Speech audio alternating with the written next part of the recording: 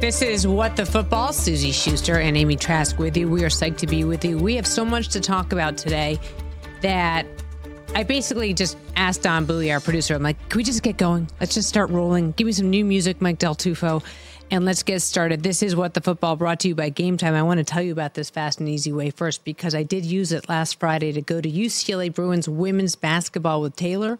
I was able to go last second, bought some tickets last minute, got the best deals, the best price guaranteed, and I got to see where I was sitting. And by the way, UCLA Bruin women's destroyed Oregon. It was a great game. But download that app, create an account, use the code WTF for $20 off of your first purchase. Restrictions apply. Visit gametime.co for terms. Again, create the account, redeem the code WTF for $20 off. Download Game Time today. Last minute tickets, lowest price guaranteed. You know, guys, we get together, we talk about what we want to talk about for this podcast. Amy and I send messages, we call, we email. And by the way, Albert Breer will join us shortly. So we have a great guest today to talk about everything, but I digress. We talk about, in advance. And we both had the same thing coming into this because we feel like you can get look aheads at what's happening this weekend from other places, don't you think, Amy? But we want to be able to dissect stories. And we saw a story that we both said, that's what I want to talk about, but from different perspectives. Don't you feel that way, Amy? I do.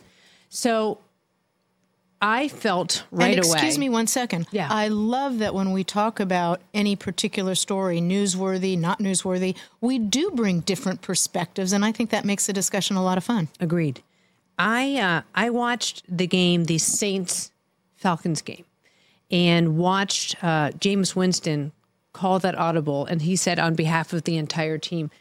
And I thought to myself, in what world does a quarterback call an audible on behalf of a team? And I get that they wanted to score a touchdown for Jamal Williams, their running back. He said it was a team decision for the Saints to call this audible at the line of scrimmage in a victory formation, which, of course, is the universal code for we're not doing anything.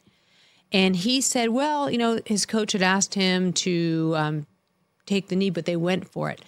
And Marshall Falk was over last night watching the Michigan game. We obviously tape this on a Tuesday. And I said to Marshall, in what world will Jameis be back? And he looked at me as like, not quite sure there is a world. And Amy, I would ask you what your reaction was. In what world does this happen to a team where a quarterback basically gives his head coach the middle finger? In what world? When your head coach is Dennis Allen. Susie, I'm speaking from experience. As you know, I overlapped with Dennis Allen in Oakland for 1 year. And everything I observed during that year is such that when that play happened, I wasn't the least bit surprised. Now, if it happened to any other coach, I would have been surprised.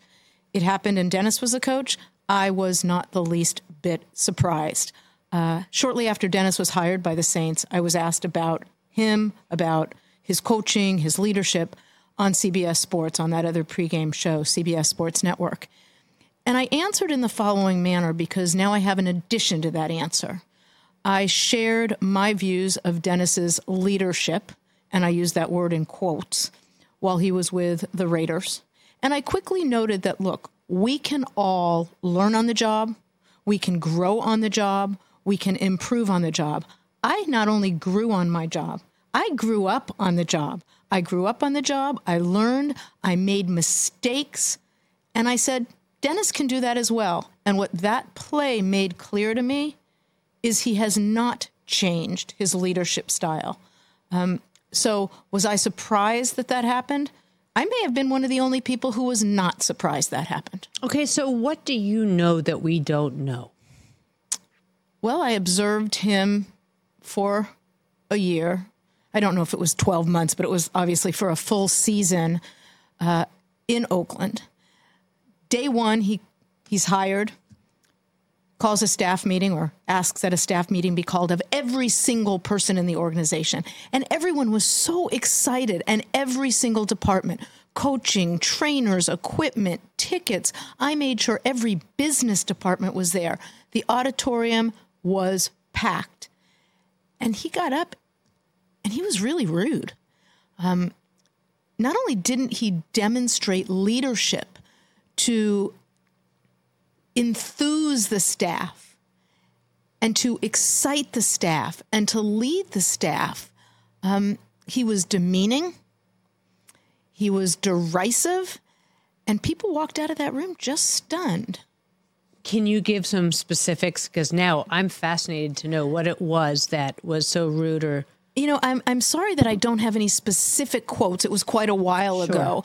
But my overall impression, and by the way, after that meeting, there was a line, and I don't mean literally a line, but people flooding into my office from the finance department and the video department and the legal department, just looking at me like, what was that? And again, I'm not here. Well, I'm here. I'm right next to you. But my point is not to belabor the past, but I gave him every benefit of the doubt that he would learn and grow from what happened in Oakland. Just like, as I said, I learned on the job. I grew on the job. I made mistakes on the job. I like to believe I improved on the job.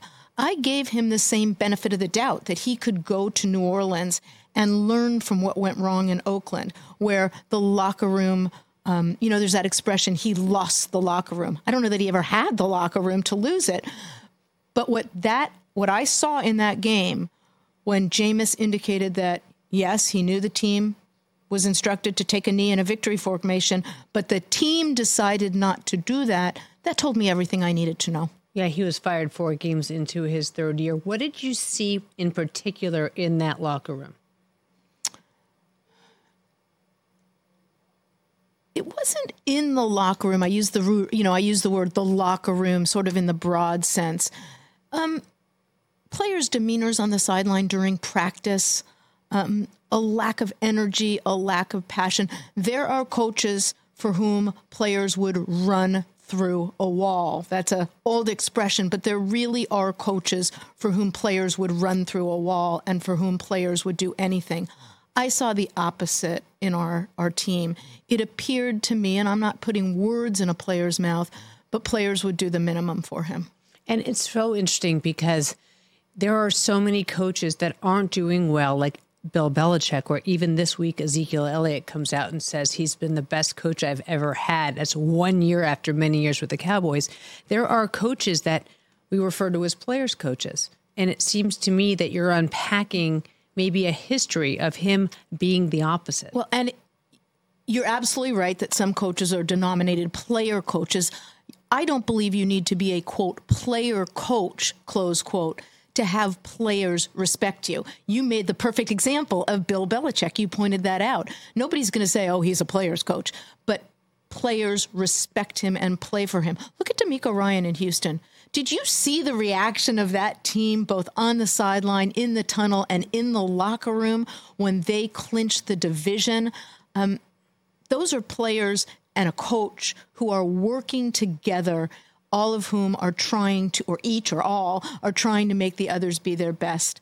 I had the sense, and some players shared with me, that that was not what they experienced with Dennis. And again, we all grow up, we all grow. I thought he could be better in New Orleans, and I may be the only person to tell you this, but when I saw that in New Orleans, I was not the slightest bit surprised. Any other coach, I'd have been stunned. Can you share who the players were that were... I would if I could remember who they were, Suze, but it was over a decade ago. I don't remember what I had for dinner last night. Well, so. You know what? Now that you mention it, neither do I. I don't know if I have dinner last night. If they occur to me as we're talking, I won't hesitate to share with you. But I will say that I do remember some were veterans, seasoned veterans who'd played for a lot of coaches, and it was the first time in my career I'd seen that. Now, look, Al had a lot of coaches while I was with the team. Some of those coaches did well, some did not, but I never experienced anything. Again, it's hard for me to describe that first staff meeting where every single person who worked in every single office, every department was in that auditorium, and this was a moment for him to incentivize everyone and excite everyone and build a feeling of teamwork that we're going to improve together as a team. He was dismissive of everyone. He was derisive. He was just, frankly, to use an easier word that's not multisyllabic and doesn't begin in D, he was rude. I thought you were going to go with a different D word. That was monosyllabic. I could, but I don't know if that would have to be bleeped on a podcast. I don't know, Dawn. Can we go with that one? I think we'll just. No, I just look. There are men for whom, coaches for whom people would run through a wall. There are women for whom people would run through a wall.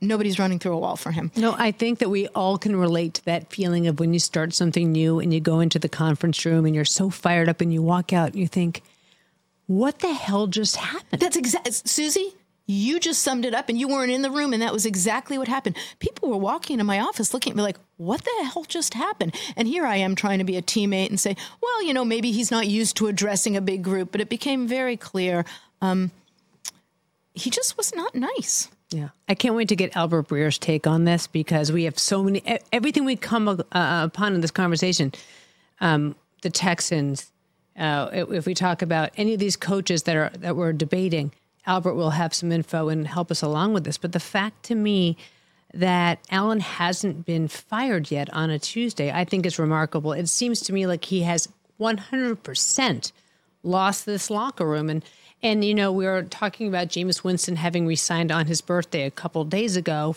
for a new contract, which means nothing. They can let him go. But I can't imagine how you move forward into this next season with a quarterback. Yes, he's the backup.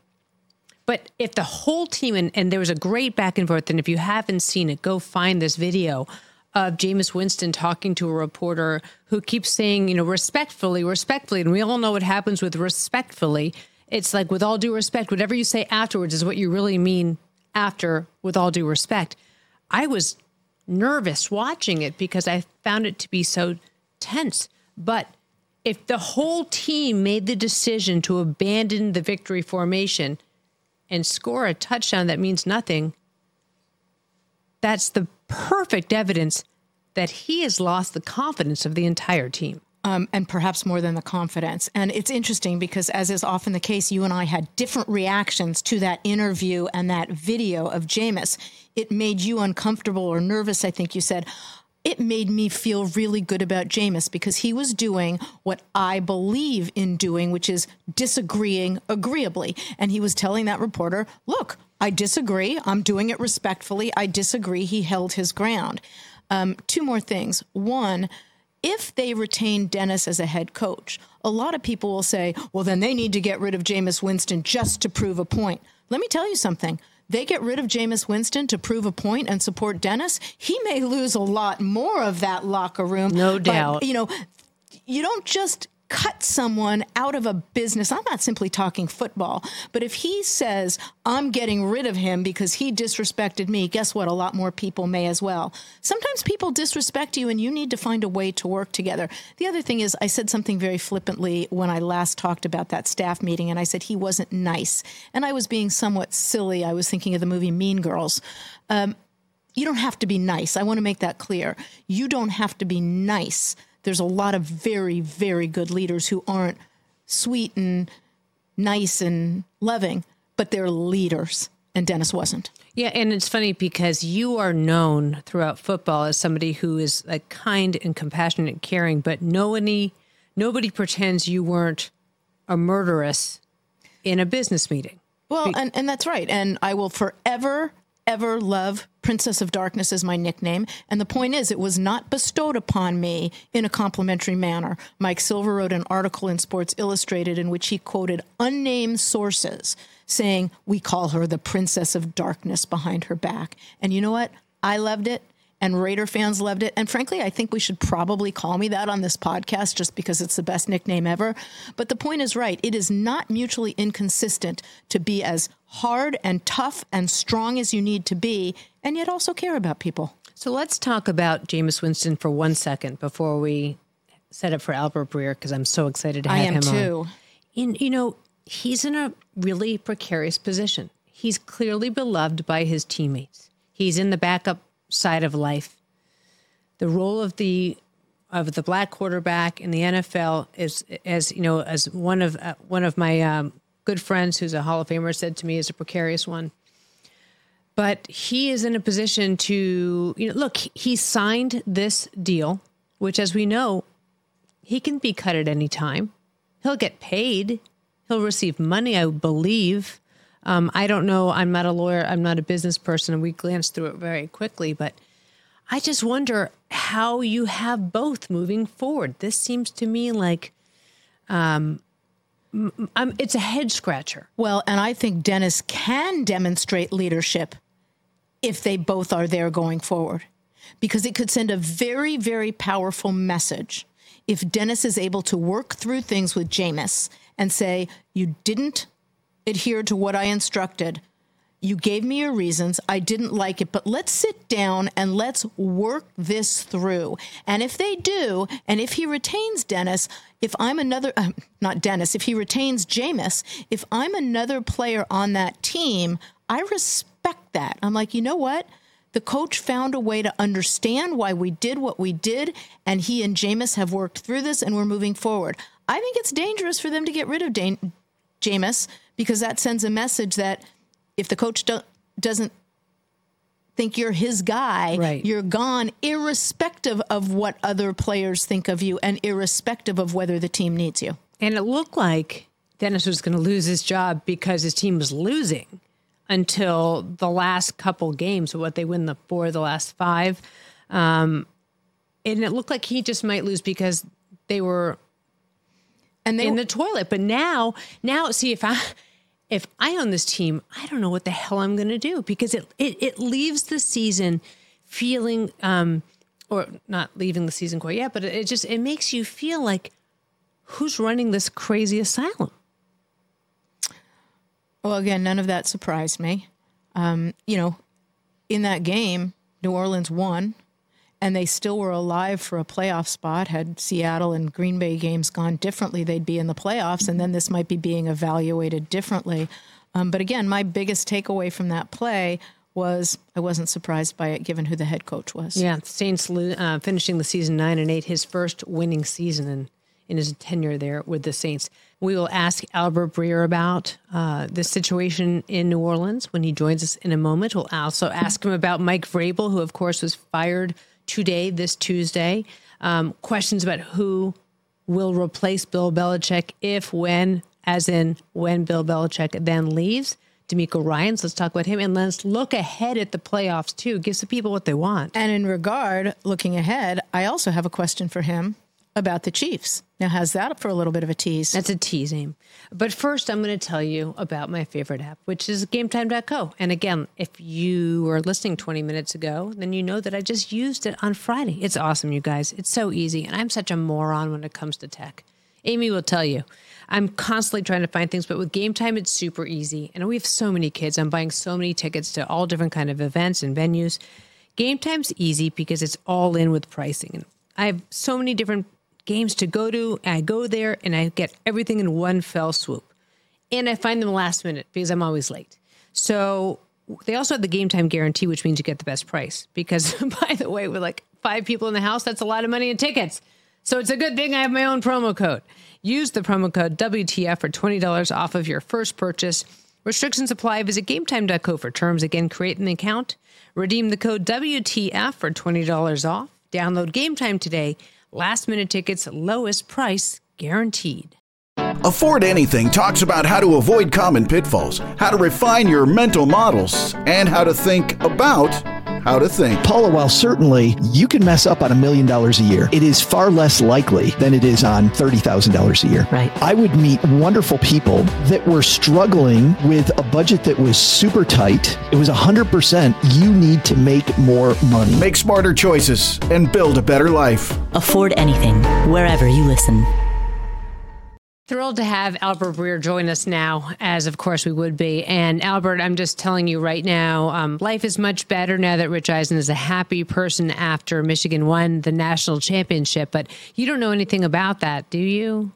Oh, it's been a few years. Yeah, I'm happier to be talking to you than your husband right now, Susie. How's that? Well, yes, of course. With Probably your not the day for me to talk Excuse to me, him. I would hope that would always be the case. Well, I had to say, like, with the Ohio State background that you have everywhere around your head, it's a good thing you didn't go on with Rich, because he would probably say some decisive, derisive things about it in the background. Yeah. But I try to take a higher road.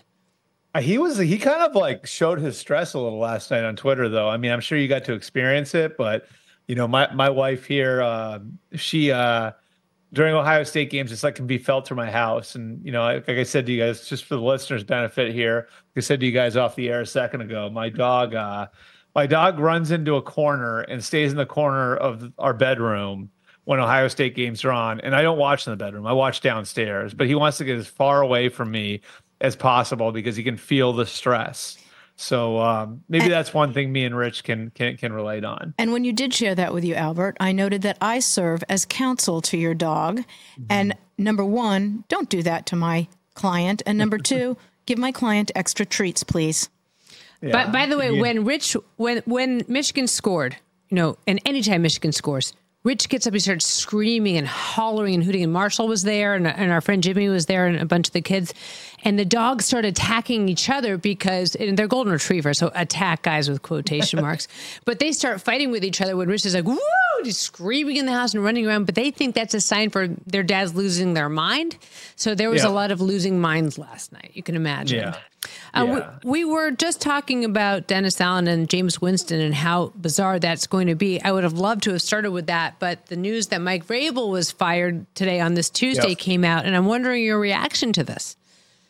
I mean, it's obviously a little stunning. The word "fired," I think, is what's stunning about it. There have been enough rumors floating around. I think some of them are wrong still, but enough rumors floating around that he might wind up being out.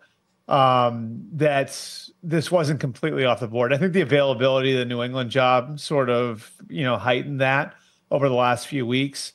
I don't think this is about the relationship between him and Rand Carthon, though. I know that's been out there.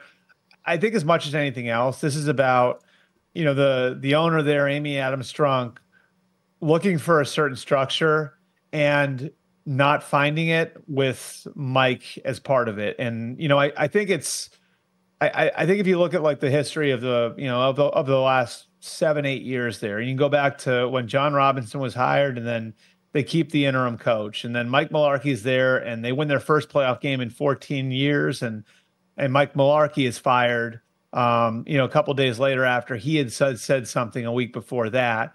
Then they align Vrabel and Robinson, and Robinson gets fired, 4 years later based on the A.J. Brown trade. And I think she wanted a more, open, friendly environment. So, and forward-thinking environment. So she goes to, mine the Niners to get that, and they bring in Rand Carthon. And then as they're building out that environment, oh, wait a minute, now maybe Mike Vrabel doesn't fit into it. So, I think as much as anything else, like if you look at like the history of this and the way it's played out, it sort of feels like an owner doesn't know exactly what she's looking for and has been looking for something different at different points. And it's led to some instability in the organization. And, I think that's to get rid of a coach the caliber of Mike Vrabel as a part of that, I think is a really tough thing. And it's going to put a lot of pressure on people there, Amy, Rand, the other people in that building to get the head coaching hire right, because I do think Mike's going to be able to go somewhere else and be successful. Well, I love the points that you just made in every regard as to Amy, the other Amy, I should say, and what she's looking for, because when I learned of this firing, it immediately brought to mind something I'm known for saying, which is, and do what? She fired Mike Vrabel. I hope that she and the organization asked of themselves, and do what? Because if the answer isn't at a minimum as good as Mike, and one would expect or hope they need to believe it's better than Mike, then what are they doing? Yeah, and and I think like as much as anything else, Amy, I think this is about finding a plan and sticking to it. And I think veering from this plan, from their previous plan, in sort of like a scattershot way, when they fired John Robinson a year ago, they were 7-5 and in first place, and they'd won the division 2 years in a row. So they were fighting for their third straight division title. Now, were things perfect? No. The roster wasn't in a great place after 2022, and she saw that coming, I'm sure. And, there were other things that maybe needed to be modernized and all the rest of it. But it's okay. Like, so we're going to do this 1/2 measure, and then, we're going to keep our head coach because we really love our head coach, but let's go with this plan over here. And it's like you're making moves that are sort of like sovereign to each other. Like, like the moves don't really tie together.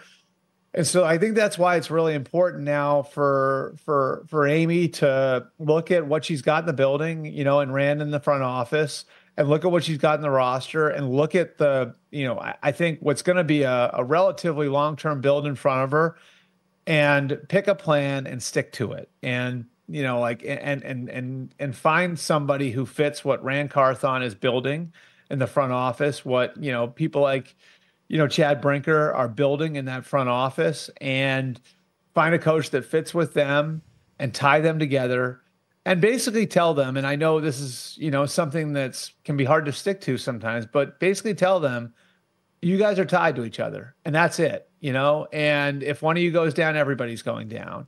I think they have to find a way to, create something organizationally that's a little bit more tied together than it has been over the last year. So do you have a hunch who it might be? I mean, the one name that I think is, the obvious one would be Bobby Slowick, who, was with Rand in San Francisco. He's the offensive coordinator with the Texans now. For what it's worth, the Adams family, they still live in Houston, even though they own the Titans. So there's a lot of exposure there to what's gone on in Houston this year. And if you're looking for a young offensive coach, Bobby's, at the top of some lists, and obviously he's done a lot of good with CJ Stroud. So, that's the obvious one. Now, I think if you had done this a year ago, and you had Rand coming over from San Francisco, he might have actually hired D'Amico Ryans, and, again, like that's something that, that staff there in Houston is something that Amy and her family are exposed to because they live there. And, so, I think if you're looking for a way to kind of build an organization that's going to be collaborative, where people are going to be tied together, where people know, there's one way we're going to do things, and it's either going to work or it's not. But, if one of us goes down, all of us are going to go down. I think you have to find somebody who is going to align, with Rand in that front office. And that doesn't mean that it necessarily has to be someone who has background in San Francisco. But certainly there'd be less guessing on that if you have somebody who's worked with Rand before. I love what you said about finding a way to work together. Albert, I have long said that if I owned a business and an employee came to me and said, it's him or it's me, my answer would be either you two find a way to work together or you're both gone. Yeah.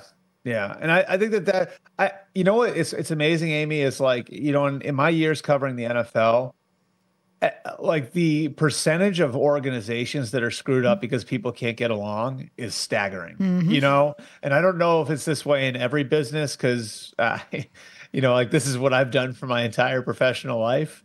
But like the amount of times that owners will hire GMs and coaches and just guess that they'll get along or project that this is going to work, and then it blows up in their face. I mean, the same mistakes are made over and over and over again. And so, there are examples of guys coming from different backgrounds and coming together and working together and it working. But you better be real sure if you're going to do that. And if not, it makes sense to take the guesswork out of it and get guys who you already know are aligned. Because again, like I think the number one thing that takes these organizations down, that makes teams lose, that makes organizations dysfunctional, is having a bunch of people who are not on the same page and who get into a situation because of that 2 or 3 years down the line where it just, it turns into the Hunger Games. You see it way too often across the NFL. And it's really amazing to me how often owners don't learn from the lessons that are right there for them. Well, that plays right into the conversation that I want to have with you now about New England, because how do you believe Vrabel's availability will affect Kraft's decision on what to do with Belichick?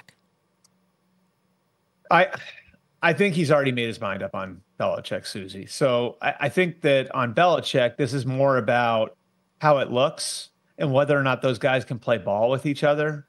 In other words, Kraft has been up for the Hall of Fame. It's very important to him that he gets in, right? And his legacy is important to him, as it should be, as it would be for anybody who'd be in that position, right? So, the way the Brady thing played out 4 years ago, I think marks all of this. And so, if you're Bill, are you willing to play ball with like a mutual parting of ways that makes everyone look, like classy, right? Yeah, you probably would be. You might be okay with that. But would you be okay with that if that means the Patriots are, holding you to your contract and saying, we'll do it as long as we get a draft pick from someone else? Well, now you're talking about something else. And Bill could certainly say in that circumstance, well, wait a minute. Like, I just gave you 24 years that are better than any coach has ever given any team ever. And you're gonna hold me to my contract when you're getting rid of me, and you're gonna force the team that I'm going to give up a first or a second round pick that I could spend on a player. No, I'm not doing that. So, I think what this week is about, as much as anything for the Krafts and for Belichick, is figuring out where it all went wrong, which is part of all of these discussions always, and then B, figuring out what the best way to separate is. And, you'd hope, based on all they've accomplished together, that it wouldn't come down to Kraft saying, we need to get draft picks for you if you're going to go somewhere else, and Belichick saying, okay, then fire me. But I wouldn't rule something like that out either. And then the Hall of Fame red jacket that Vrabel wore when he got inducted into the Patriots Hall of Fame is still in the Vrabel. My answer was too long. No. I'm bringing it back around, Albert, because that's what I do. But it's still in the plastic bag, right? Let me get the joke out, right? Let me just finish it. Let me pay it off, okay? Yeah. I mean, is it too soon and too ridiculous to assume, like, I'm from New England, so I'm like, absolutely bring back Vrabel. Let him come home. Let him be loved back in the days where we were winning. So here's the question. Is it a foregone conclusion that Vrabel is the next Patriots head coach? I don't think it's a foregone conclusion. I think a lot of it depends, again, on that word structure, right? And so, like, I look at, like, Mike, and again, like, I think the idea that there was a huge problem between him and Rand was completely overblown. But I do think that, like, there's a certain structure that Mike would be more comfortable with, which includes the head coach having a lot of say in personnel. And if you look at his history and where Mike has worked and where he played in Bill Cowher's Pittsburgh. He played in Bill Belichick's New England. He worked in Urban Meyer's Ohio State. He worked in Bill O'Brien's Houston, all places that had head coaches who had a lot of say as far as picking the players go. So does Robert Kraft, with his team needing, like, a pretty serious overhaul, I'm sure he loves Mike and would love to have Mike as his head coach. Is he okay with going all in on Mike to that degree? And then, if you're Mike, are you comfortable going to a place that right now doesn't have a quarterback and needs probably a year or two, an offseason or two, to get itself back to where it needs to be? I think those are the most relevant questions. And that's without even getting to the loyalty that Robert has to Gerard Mayo, who, by the way, last year turned down a head coach interview with the Carolina Panthers to remain as linebackers coach with the Patriots, and who came to an agreement with the Patriots where the contracts, and, Amy, you'll understand why they would do this, right? Like, the contracts dovetail. They set it up so Belichick's contract and Mayo's contract expire at the same time, to give Mayo a little protection here. And so, does the loyalty to Mayo come into play? I think that's another factor.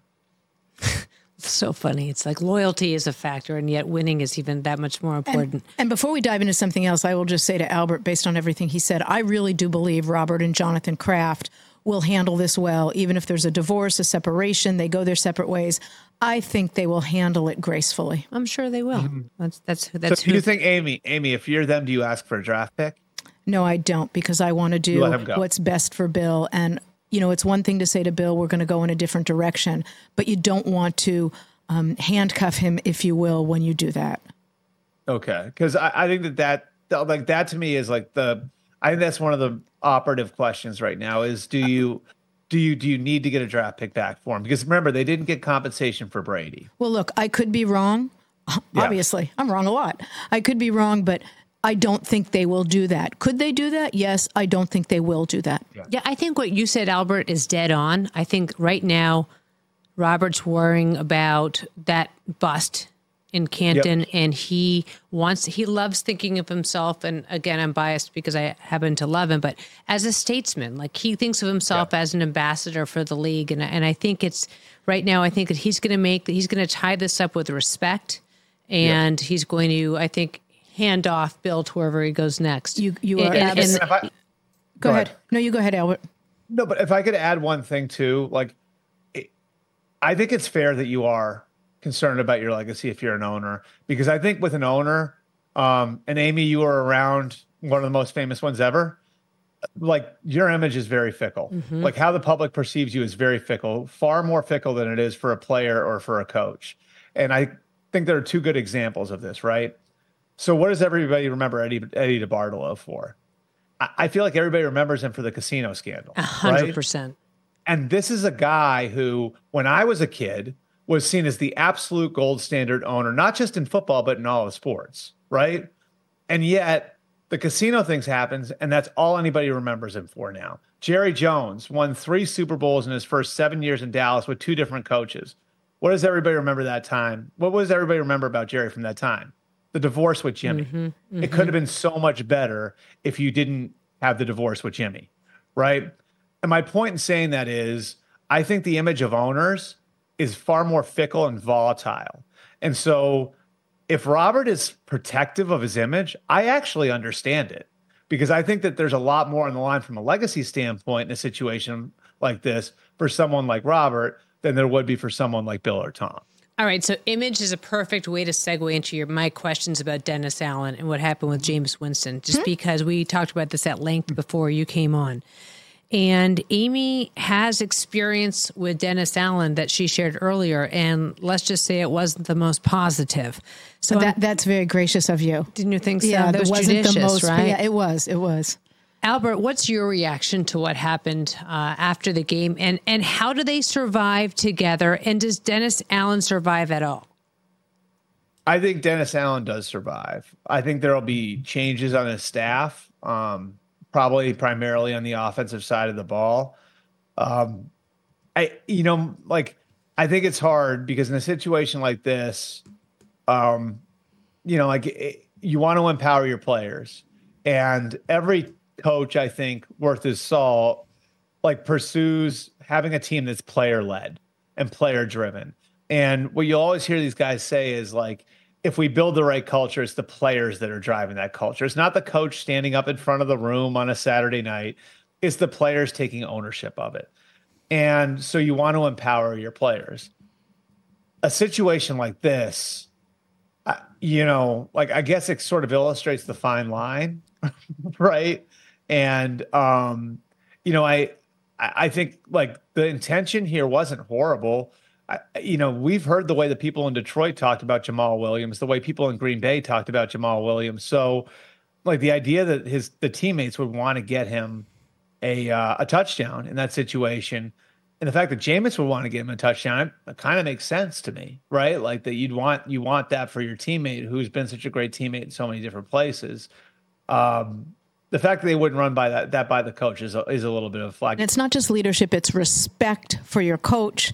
Again, I can't name one of the other 31 coaches where a player or a team of players would have done what the Saints did without going over to their head coach and saying, hey, look, this is something we really want to do. We want to pay, respect to Jamal. We want to give him this touchdown. In the case of the Saints, they didn't have that discussion. So I'm not suggesting that on another team, players might not have wanted to do this. I am suggesting that I can't think of any other coach in the league now or prior to now that players wouldn't have run to on the sideline and said, hey, can we do this? That the Saints players did this without any communication whatsoever with Dennis, I think speaks to, I'm using the word leadership, but as I think this through, the word I should be using is respect. I don't believe that they respect him as a leader or a coach. And based on my experience in Oakland with him as a head coach, that doesn't surprise me a bit. That's really interesting, especially when you consider how veteran a roster that is, the amount of older players that they have on that roster. And Jameis isn't new. Jameis is in year 8, right? So he's not a young player anymore either. And And then, you would like to see things like, you have a failed run as a head coach and you'd like to see certain things turn around. And if there are things that you saw in Oakland that are repeating themselves that aren't good, now in New Orleans, absolutely, that'd be a red flag. And Albert, I love your point about growing on the job. And I made this point earlier with Susie, so I won't belabor it. But look, people can learn on the job. They can grow on the job. I made this point when Dennis got the job in New Orleans, that we all learn on the job and grow on the job. Gosh knows I made a lot of mistakes as I learned and I grew, but I like to believe I did learn and I did grow. I hope that would be the case for the Saints. But what I've seen so far is there has been no growth.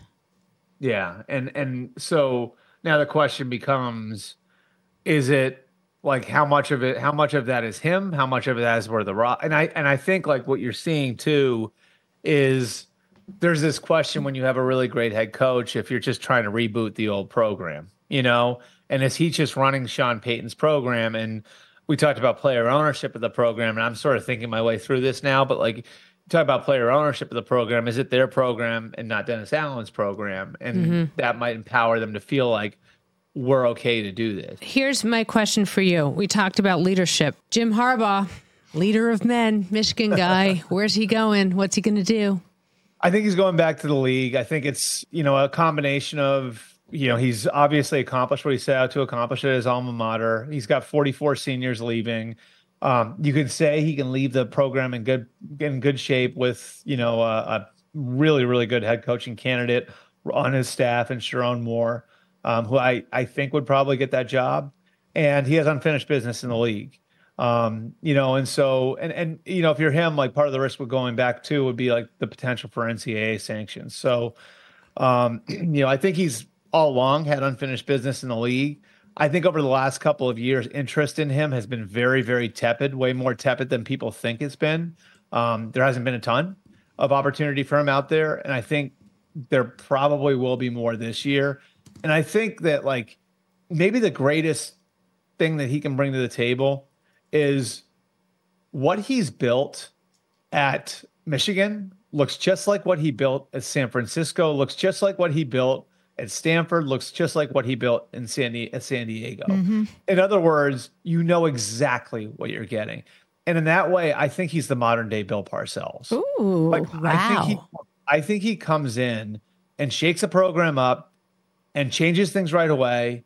And eventually he could wear people out.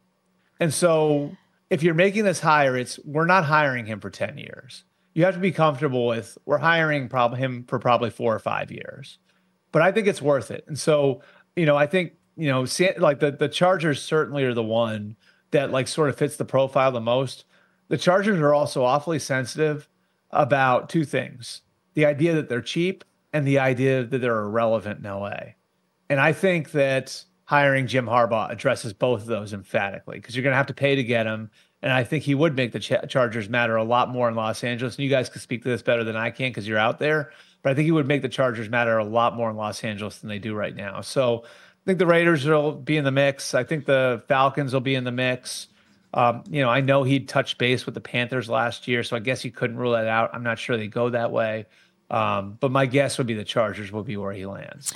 I have a strongly held view on this view that he wears people out, because my view is if you are wearing people out because you are working like a fiend and pushing everybody else to work like a fiend and pushing everybody else to be their best, then you know what? Wearing people out can be a good thing. And by the way, in related news, Al told me I often wore him out. Which I think is amazing. The fact that you could wear out somebody like Al, which is kind of insane. All right, so does that mean you were there with Al and Jim, right? When they were together? Yes. Jim was there for 2002, 2003, and then I loved working with him. He was a phenomenal teammate. He was terrific in every regard within our organization, not just in a coaching role, but in a communicative, collaborative role. I loved everything about him. I've heard things about those days. Like you guys had a young scout, Ed Dodds, who's up for the Raider job now. And Ed is as good an evaluator as there is. And that'd be one like I would pay attention to. Ed really interviewed well. Interesting pairing. Yeah, Ed interviewed really well with the Raiders 3 years ago or 2 years ago. And he didn't get the job because, Mark wanted to tie the head coach to the general manager and pick the Josh McDaniels, Dave Ziegler pairing, but they really liked Ed Dodds. And Ed at the time was tied to Jim Harbaugh. And the two of them worked together all those years ago, Amy, in Oakland. And I've been told that because of that, they've got a really good rapport. And so, if the Raiders were to hire Ed Dodds as their general manager, that could be a way to maybe try to lure Jim Harbaugh away from Michigan, away from the Chargers, away from everybody else. I'd be so curious. Is he going to shop for the groceries and cook too, like the tuna, or what's going to happen with Harbaugh? But we'll wait and see where he lands. Can we talk playoffs really quickly? Yep. What are the games that appeal to you the most? Well, obviously the Detroit LA storyline is unbelievable. It's Matthew Stafford getting to go back into Ford Field.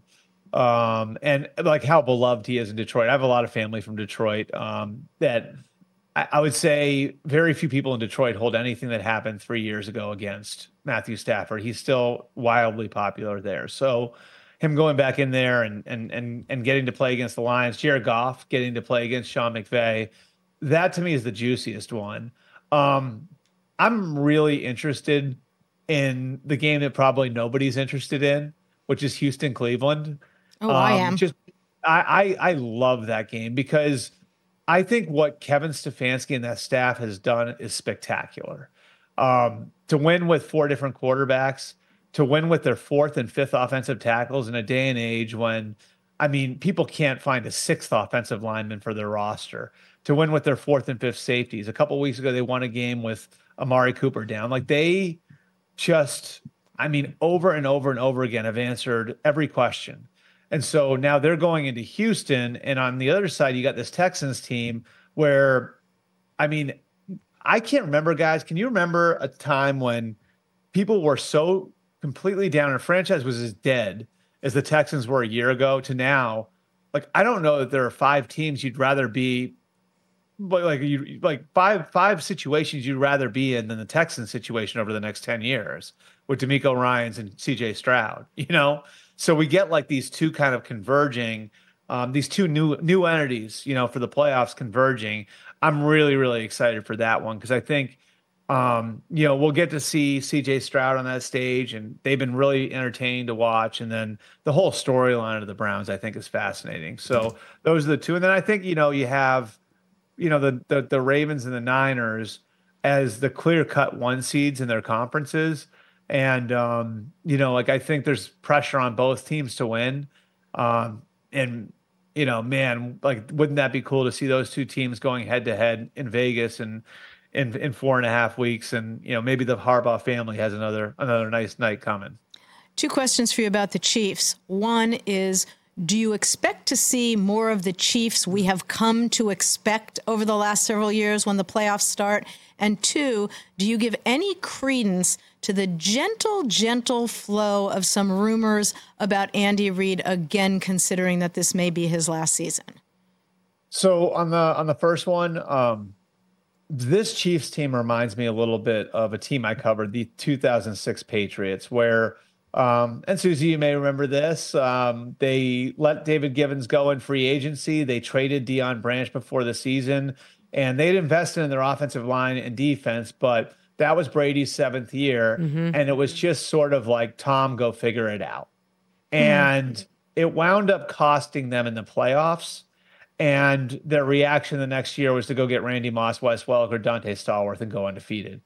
I sort of feel like that's what's happened with the Chiefs, where it's like you traded Tyreek Hill, and now Travis Kelce has gotten old. And I don't think Travis Kelce is the same player he's been.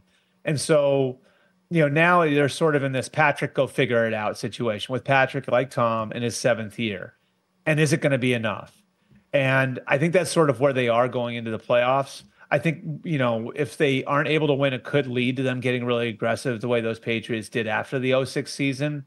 And I think a lot of it's going to come down to, are they willing to adjust their formula? And I think you saw them do this subtly towards the end of the year, where they started to rely on Isaiah Pacheco a little bit more and lean on their defense a little bit more. So I think as far as the here and now goes, it's really about, can they reconfigure their formula or not? And when it gets hot, like when it's really, when you're down or where things are tight in a playoff game, can you lean on a different formula? That's number one. And then as far as the long-term part of it, I think how the playoffs go is going to affect whether or not they get really, really aggressive in the offseason in putting skill talent around Patrick Mahomes, because there is talent on that roster. It's still a really good roster, but as far as the skill player thing goes, they've sort of made the conscious decision. We're going to let Patrick figure this out.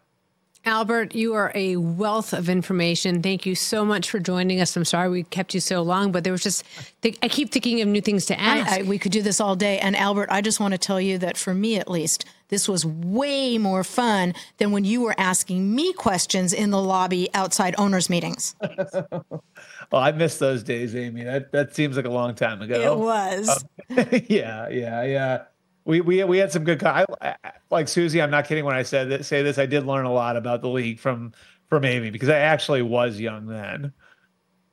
And as opposed to now, you're younger than both of us. So, that's an STF. Remember, I'm sorry, but do you remember that scene in the movie Harry Met Sally where the woman says, I'll have what she's having? Yeah. When I look at Albert, I think I'll have what he's having.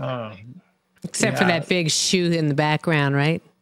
Well, not commenting. I think my background is tremendous. Guys. Remind me of the time next time I see you that Jim Tressel, when I was covering him for ABC, like that we were cousins, because he's very into genealogy. He's related to a lot of Schusters. Oh, is he? Is he? Okay. He took me in the back. Like, sounds a little dirty. It's not. He's like, I think we're related. And he takes me back in his office, and he gets out this giant. Look, Amy looks horrified. I do. I got a lot of weird stories, and he takes out this book of genealogy. And he's like, I knew it. I've watched you. I think we're related. And he shows me this line of Schusters that are related to the Tressels. That's amazing. He's an incredible person. I took coaching football with him when I was in college. I learned so much in that class. I still have the binder actually right up here. Hang on. Oh, look, he's just moving, so you now see all the Ohio State stuff.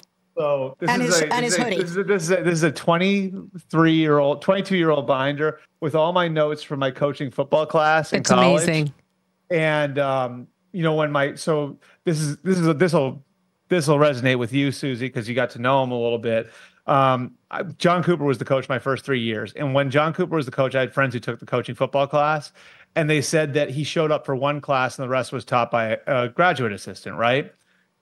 I took the coaching football class my senior year, which was Tressel's first year. He was in every class. He taught a bunch of them. And then the other ones were taught by his position coaches. And while his position coaches taught, he would sit in the front row and take notes. He's a good guy.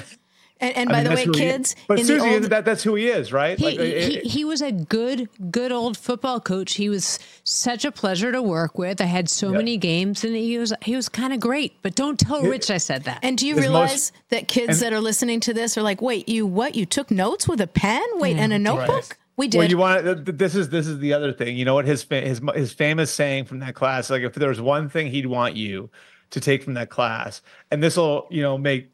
Like this will make all the analytics people throw up in their mouths, right? His famous saying was, "End every series with a kick." Oh, I get that. End every series with a kick, huh? Whether it's a field goal an extra point, right. or a punt. End every series with a kick, because then it would not be a turnover. Right. Fascinating. Albert, you're the greatest. Thank you so much. And we really appreciate it. 9-1 against the bad guys too, by the record, but for the record. Well, All right, kids. Hey, Albert, it's been great. Hey, I mean, come on. I got to go home. You know what I mean? Like you and I have this relationship like this, but I got to go live with the other guy. Yeah. So we'll leave it at that. Albert, you're the best. Thanks, Albert. Looking forward to seeing you here in person. Take care. He's just the very greatest.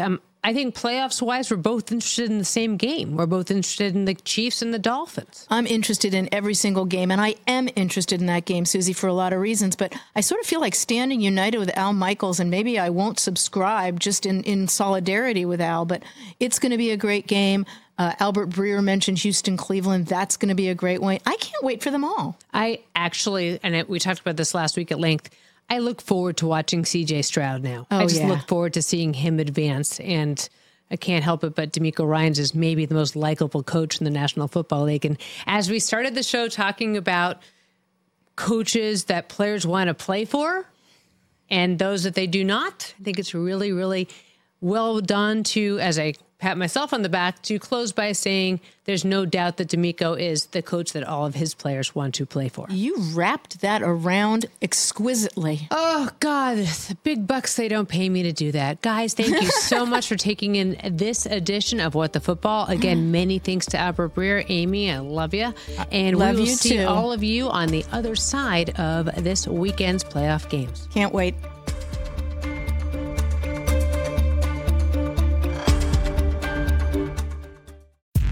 John brings his skewed sense of humor. Jeff brings tips to cut strokes off your next round. Together, it's those weekend golf guys. They'll pay a lot of money to PXG and Titleist and Callaway and on and on and on, right? How many yards do you think you're going to pick up with that extra driver? I think I can get an extra 5 to 10. What if I give you 15 to 20? You pay me more. Jeff Smith teaches on the sliding scale. Those Weekend Golf Guys, the podcast, part of the Believe Network. Just search BLEAV on YouTube or wherever you listen.